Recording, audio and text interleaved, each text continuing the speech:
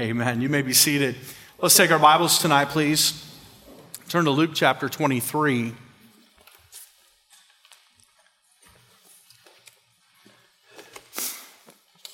Luke chapter 23. How many of you sing in the shower? Raise your hand. Singing in here is like singing in the shower, isn't it? If you have tile walls in your shower and the acoustics, and the sound people hate it, but if you're up on the platform, you'll love that sound. It's incredible. It just bounces all over the place and makes us sound much better than we really are. Sorry, I turned to the wrong spot. Luke chapter 23. I had planned on preaching a message tonight that had to do with the Lord's table, but when we were singing It Is Well With the Soul, the Lord pricked my heart, and then Brother Eric, when he prayed, repeated that third verse, and it just worked it into my heart that the Lord wanted me to preach something else. Luke chapter 23, and if you're not sure what that third verse is, it says, "My sin, oh the bliss of this glorious thought, my sin not in part, but the whole, has been nailed to the cross, and I bear it no more. Praise the Lord, O my soul." We sang, right after we sang that song, we sang a chorus, and I hear that chorus a little differently than it's written. Thank you, Lord, for saving my soul. Thank you, Lord, for making me whole. Then the next line says, thank you, Lord, for giving to me thy great salvation. But I always hear, thank you, Lord, for giving to me. He was forgiving to me. I don't know why I always hear it that way. And you could cut the rest of that line off and it would be enough to hear that Jesus Christ was forgiving to me. That's what verse 3 of It Is Well With My Soul is talking about. The forgiveness of our Lord and Savior, Jesus Christ. And often with the Lord's table, I try to just take one little thing and preach just a few minutes, not real long, because we do have the Lord's table to follow. I tried to preach just one little aspect, and I got away from that, but the Lord kind of brought me back to that for these few moments. So look at Luke chapter 23. Luke chapter 23. I want to share a thought with you, and it occurred to me while I was over here reading about it a little bit. How could that possibly happen? What was it that was in the heart of the Lord and Savior Jesus Christ that would allow him to utter these words on the cross of Calvary? Lord Jesus said a few things on the cross, didn't he? He said, I thirst. I'm reminded of Brother Dorkson as he used to sing that song, I thirst. Said the God of creation, I thirst though he made the seas. Think about that, how the Lord Jesus Christ humbled himself and became obedient unto the death of the cross. Humbled himself so much that the God of all glory would hang on a cross and say, I thirst. The Lord Jesus Christ would look down upon his mother and he would say to John, behold thy mother. And to Mary he'd say, woman, behold thy son. Even in his great agony, he was concerned about the people that he loved, for those around him. He would say on the cross, it is finished. Completing the work of salvation. Friends, there's nothing you need to do except believe. To put your faith and your trust in Jesus Christ is paramount. After the service this morning, I had the blessing of meeting with somebody after church, and they said, I just want to talk to you about the message this morning. If you were here at 8:30, it wasn't that message. I preached something different at 10:30. And we went in my office and we talked for a while, and he said this. I thought this is wonderful. He said, you said in your message that we need to be saved by the Bible way. He said, would you listen to my testimony and make sure that I got saved the Bible way? We went through it all, and I believe that he had accepted Christ as his Savior. It sounded like he had genuine faith in Christ, that he turned away from everything else and believed only in Jesus as the way, the truth, and the life. And as soon as he settled in his heart that he believed, yes, okay, if that's what the Bible says, I have done that. I have put my faith in Christ. He looked at me, he says, now I need to be baptized. Boy, I love it when they disciple that easily. But he understood that the work of Calvary was enough. He'd been a Mormon for 27 years. And he said, in the Mormon church, I understood this and I was taught this, that you are saved by grace after you've done everything you can. Well, that's not grace at all. That's work salvation. I will do everything I can and God will pick up the slack. Well, isn't that wonderful? But Jesus said, it is finished. The work of salvation is complete. We no longer have to look for a Savior. All we need to do is look to Mount Calvary to find Jesus who died and shed his blood, was buried and rose again. There's no need to look and search for another Messiah. He has come. The Christ is risen from the grave. But I want you to notice tonight something else Jesus said. And look, if you will, at verse 27. He's not on Calvary just yet.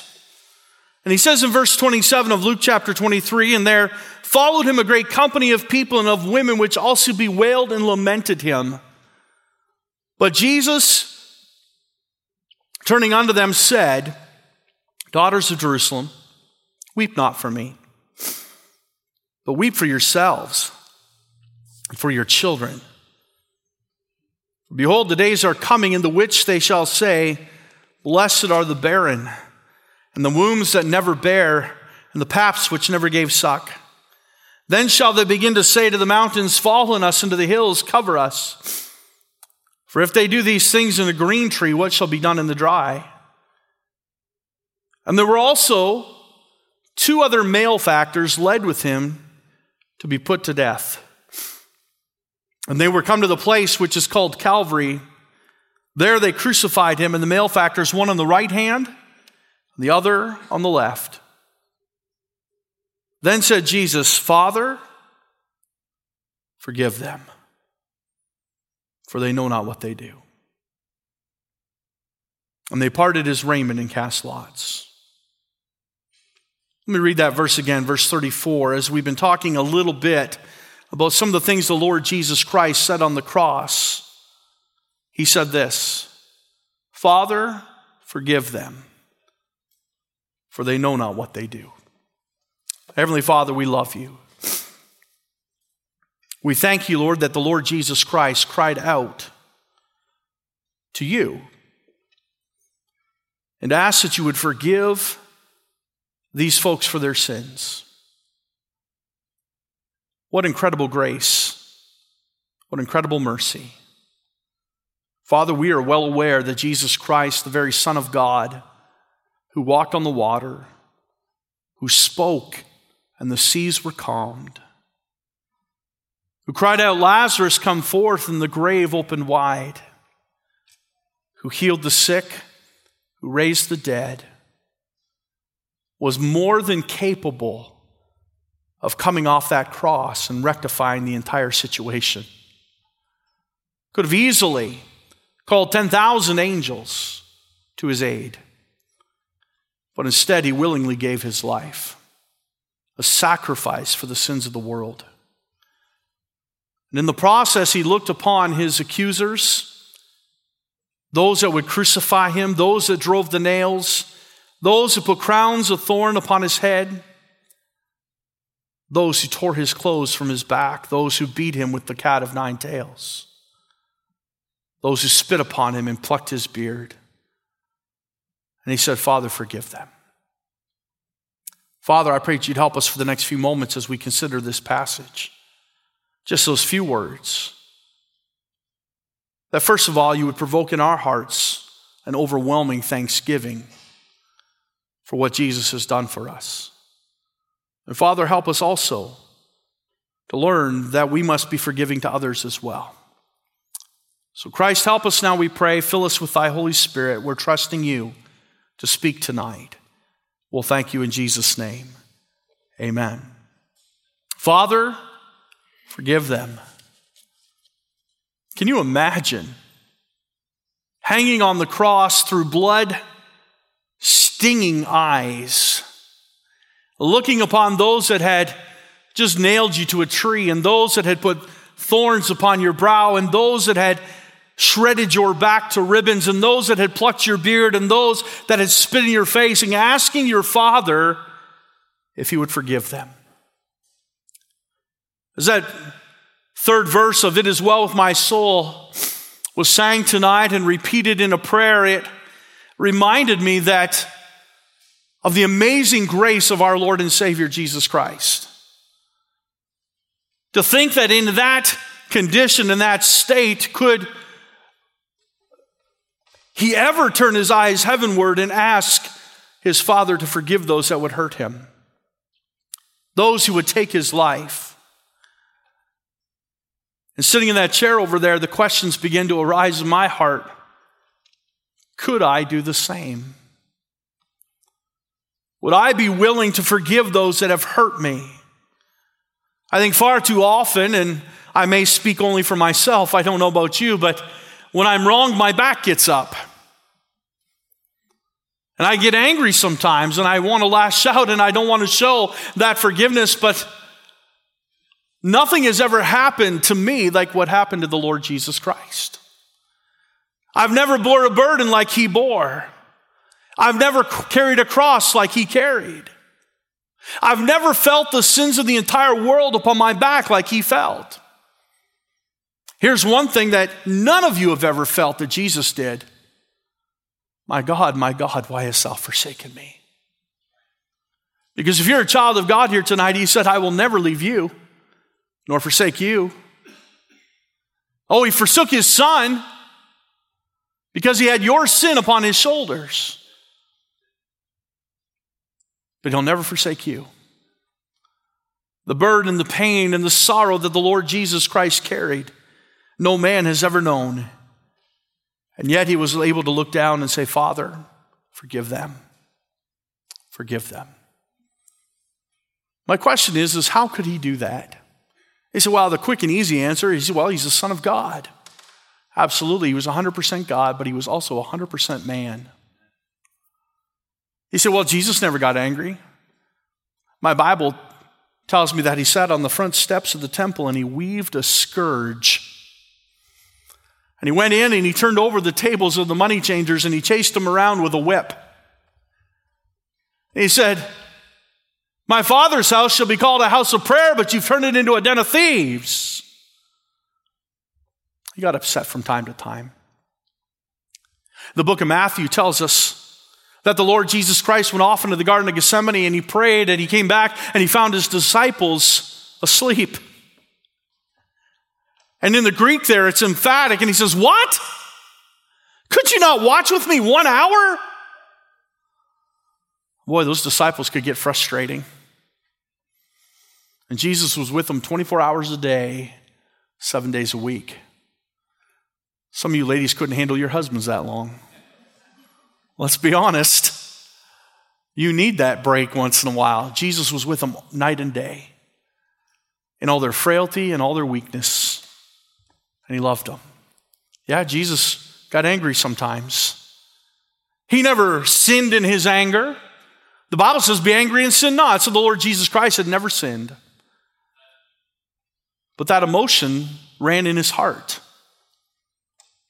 There were times where he was joyful and happy, and there were times, I'm sure, where he was sad. The Bible says, at the tomb of Lazarus, Jesus wept. He wept over the city of Jerusalem, said, oh, Jerusalem, Jerusalem. How many times I would have gathered you like a hen gathers her chicks, but you would not. His heart was sorrowful and breaking. Jesus knew what emotion was all about. And yet in the darkest moment of his life, he could say, Father, would you forgive them? Forgive them. How could he do it? I think the answer lies a couple pages earlier. Would you just turn back to chapter 22? Chapter 22.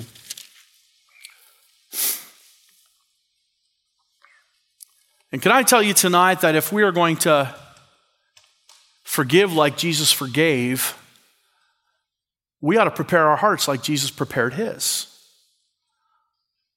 Understand this, Jesus Christ never came to the cross of Calvary unprepared. He said, well, if I prepared for that thing, they'd have never found me. That might be true if it were you and I. If I were preparing for that thing, I wouldn't have walked publicly. I would have never went to Jerusalem. The disciples said, no, don't go to Jerusalem. Peter said, not so, Lord. And Jesus said, get thee behind me, Satan, for thou savorest not the things that be of God. They just didn't want him killed. And when his time was not yet come, the Bible says he walked no more openly in jewelry because he knew that the Jews were going to kill him. But when it was time, he boldly marched on the back of an ass into the city of Jerusalem as the people cried out, Hosanna, blessed is he that cometh in the name of the Lord. It was public and open. He wasn't hiding from anything. But he was prepared. He was prepared. Can I show you where? Luke chapter 22. We've just come through, I'm not going to read it all, the Passover meal. In Luke chapter 22, you will find the story of the disciples gathered in the upper room with the Lord Jesus Christ, and they've prepared a meal to celebrate the Passover. It was at that same meal the Lord instituted what we call the Lord's Supper or a communion time, and he took the bread and he broke it and he passed it to his disciples and he said, take, eat, this is my body which is broken for you. This do in remembrance of me. A little bit later on, he would take the cup and he would say, this cup is the New Testament in my blood.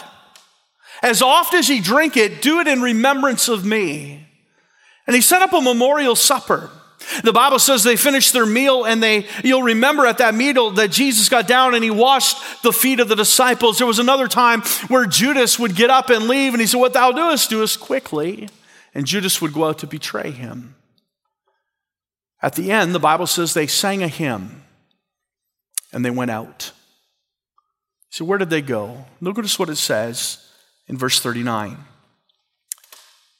And he came out and went as he was, don't miss that next word, it's important, wont, to the Mount of Olives, and his disciples also followed him. And when he was at the place, he said unto them, pray that ye enter not into temptation. Notice what it says with the Lord Jesus Christ after the Last Supper and talking about Peter's denial and Judas's betrayal. They sang a hymn, the Bible tells us in the book of Matthew, and they left that place and they came out in verse 39 and went as he was wont. In other words, as his habit was. He went to a place called the Mount of Olives. You said, why is that significant? What did Jesus do when he went to the Mount of Olives? That was his place of prayer. That's where he met with God. I believe that what happened on the cross of Calvary, Jesus saying, Father, forgive them, is a result of Jesus praying and being prepared. I don't have the time tonight to expound any much more, but if I were to take you to the book of Matthew and to read that account of Jesus praying in the garden, you will find that he returns and he finds the disciples sleeping and I kind of think maybe he kicked their foot a little bit. Hey, could you not watch with me 1 hour? And he went off and he prayed again and he came back and he found them sleeping a second time. But you know what he said the second time? He just encouraged them a little bit. He went and prayed. And the third time he said, sleep on. Rest. Take your rest. He's saying, what are you trying to, I'm trying to get at this. As Jesus prayed through that night, he was able to manage the weaknesses of others. He became more compassionate towards his disciples who did not understand the gravity of that night, and they did not understand the suffering that the Lord Jesus Christ was doing in that garden as he sweated great drops of blood. And so they were sleeping, and he was upset the first time. The second time, he showed more compassion, and finally he said, take your rest. This time of prayer in the garden is as difficult as it was for Jesus. It was then that he would pray, Father, let this cup pass from me, nevertheless not my will, but thine be done. As hard as it was upon Jesus Christ, it physically disturbed his body, and yet it prepared him for the cross of Calvary. And when he hung on that cross, he looked down and said, Father, forgive them. When I think of the scope of that statement tonight, I don't think he was just talking about the Roman soldiers. I don't think he was talking just of Pilate or Herod. I don't believe he was talking about the Pharisees or the Sadducees. I think he looked down through history and he saw us. Because be sure about this one thing. If they were to blame, so are we. It's put very simply in John chapter 3.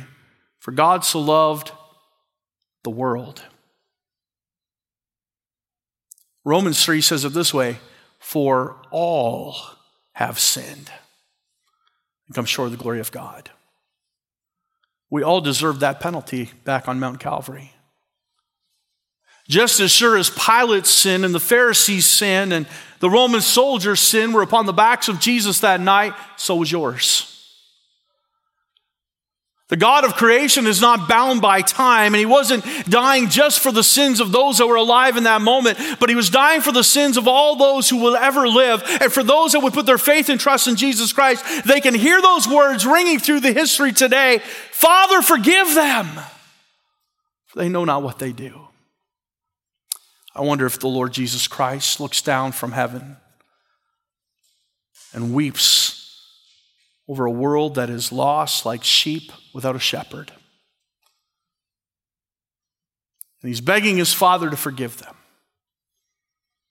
And God is saying, I will, if they'll just turn. Whosoever will may come. Whoever wants it can find grace. Whoever needs mercy, it's available at the foot of the cross. We sang this morning, I must needs go home by the way of the cross. There's no other way but this. Friends, when you hear that verse, I'm not going to go any longer. When you hear those words, Father, forgive them. Put your name in there. He's talking about you. Can I say this? If he's not talking about you, there's no sense ever coming back to church again. If you can't be forgiven, if you can't find grace and mercy through the blood of the cross of Jesus Christ, we are all without hope. But if you believe tonight that Jesus Christ died on a cross and paid the price for your sins, and those words, Father, forgive them, for they know not what they do, applies to you as much as it did 2,000 years ago, rejoice. Sing his praises. Be unashamed to worship him. We're so worried about what people are going to think. Oh, listen, one day you'll stand before God. It won't matter what anybody else thinks.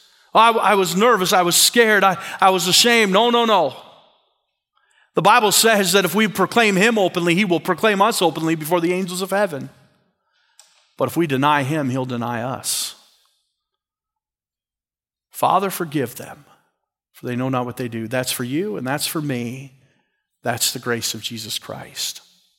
Let's bow our heads for a moment tonight. We're going to move into the Lord's table, and of course it's going to be completely unusual and different than we normally would. But I would invite you to just spend a moment in prayer.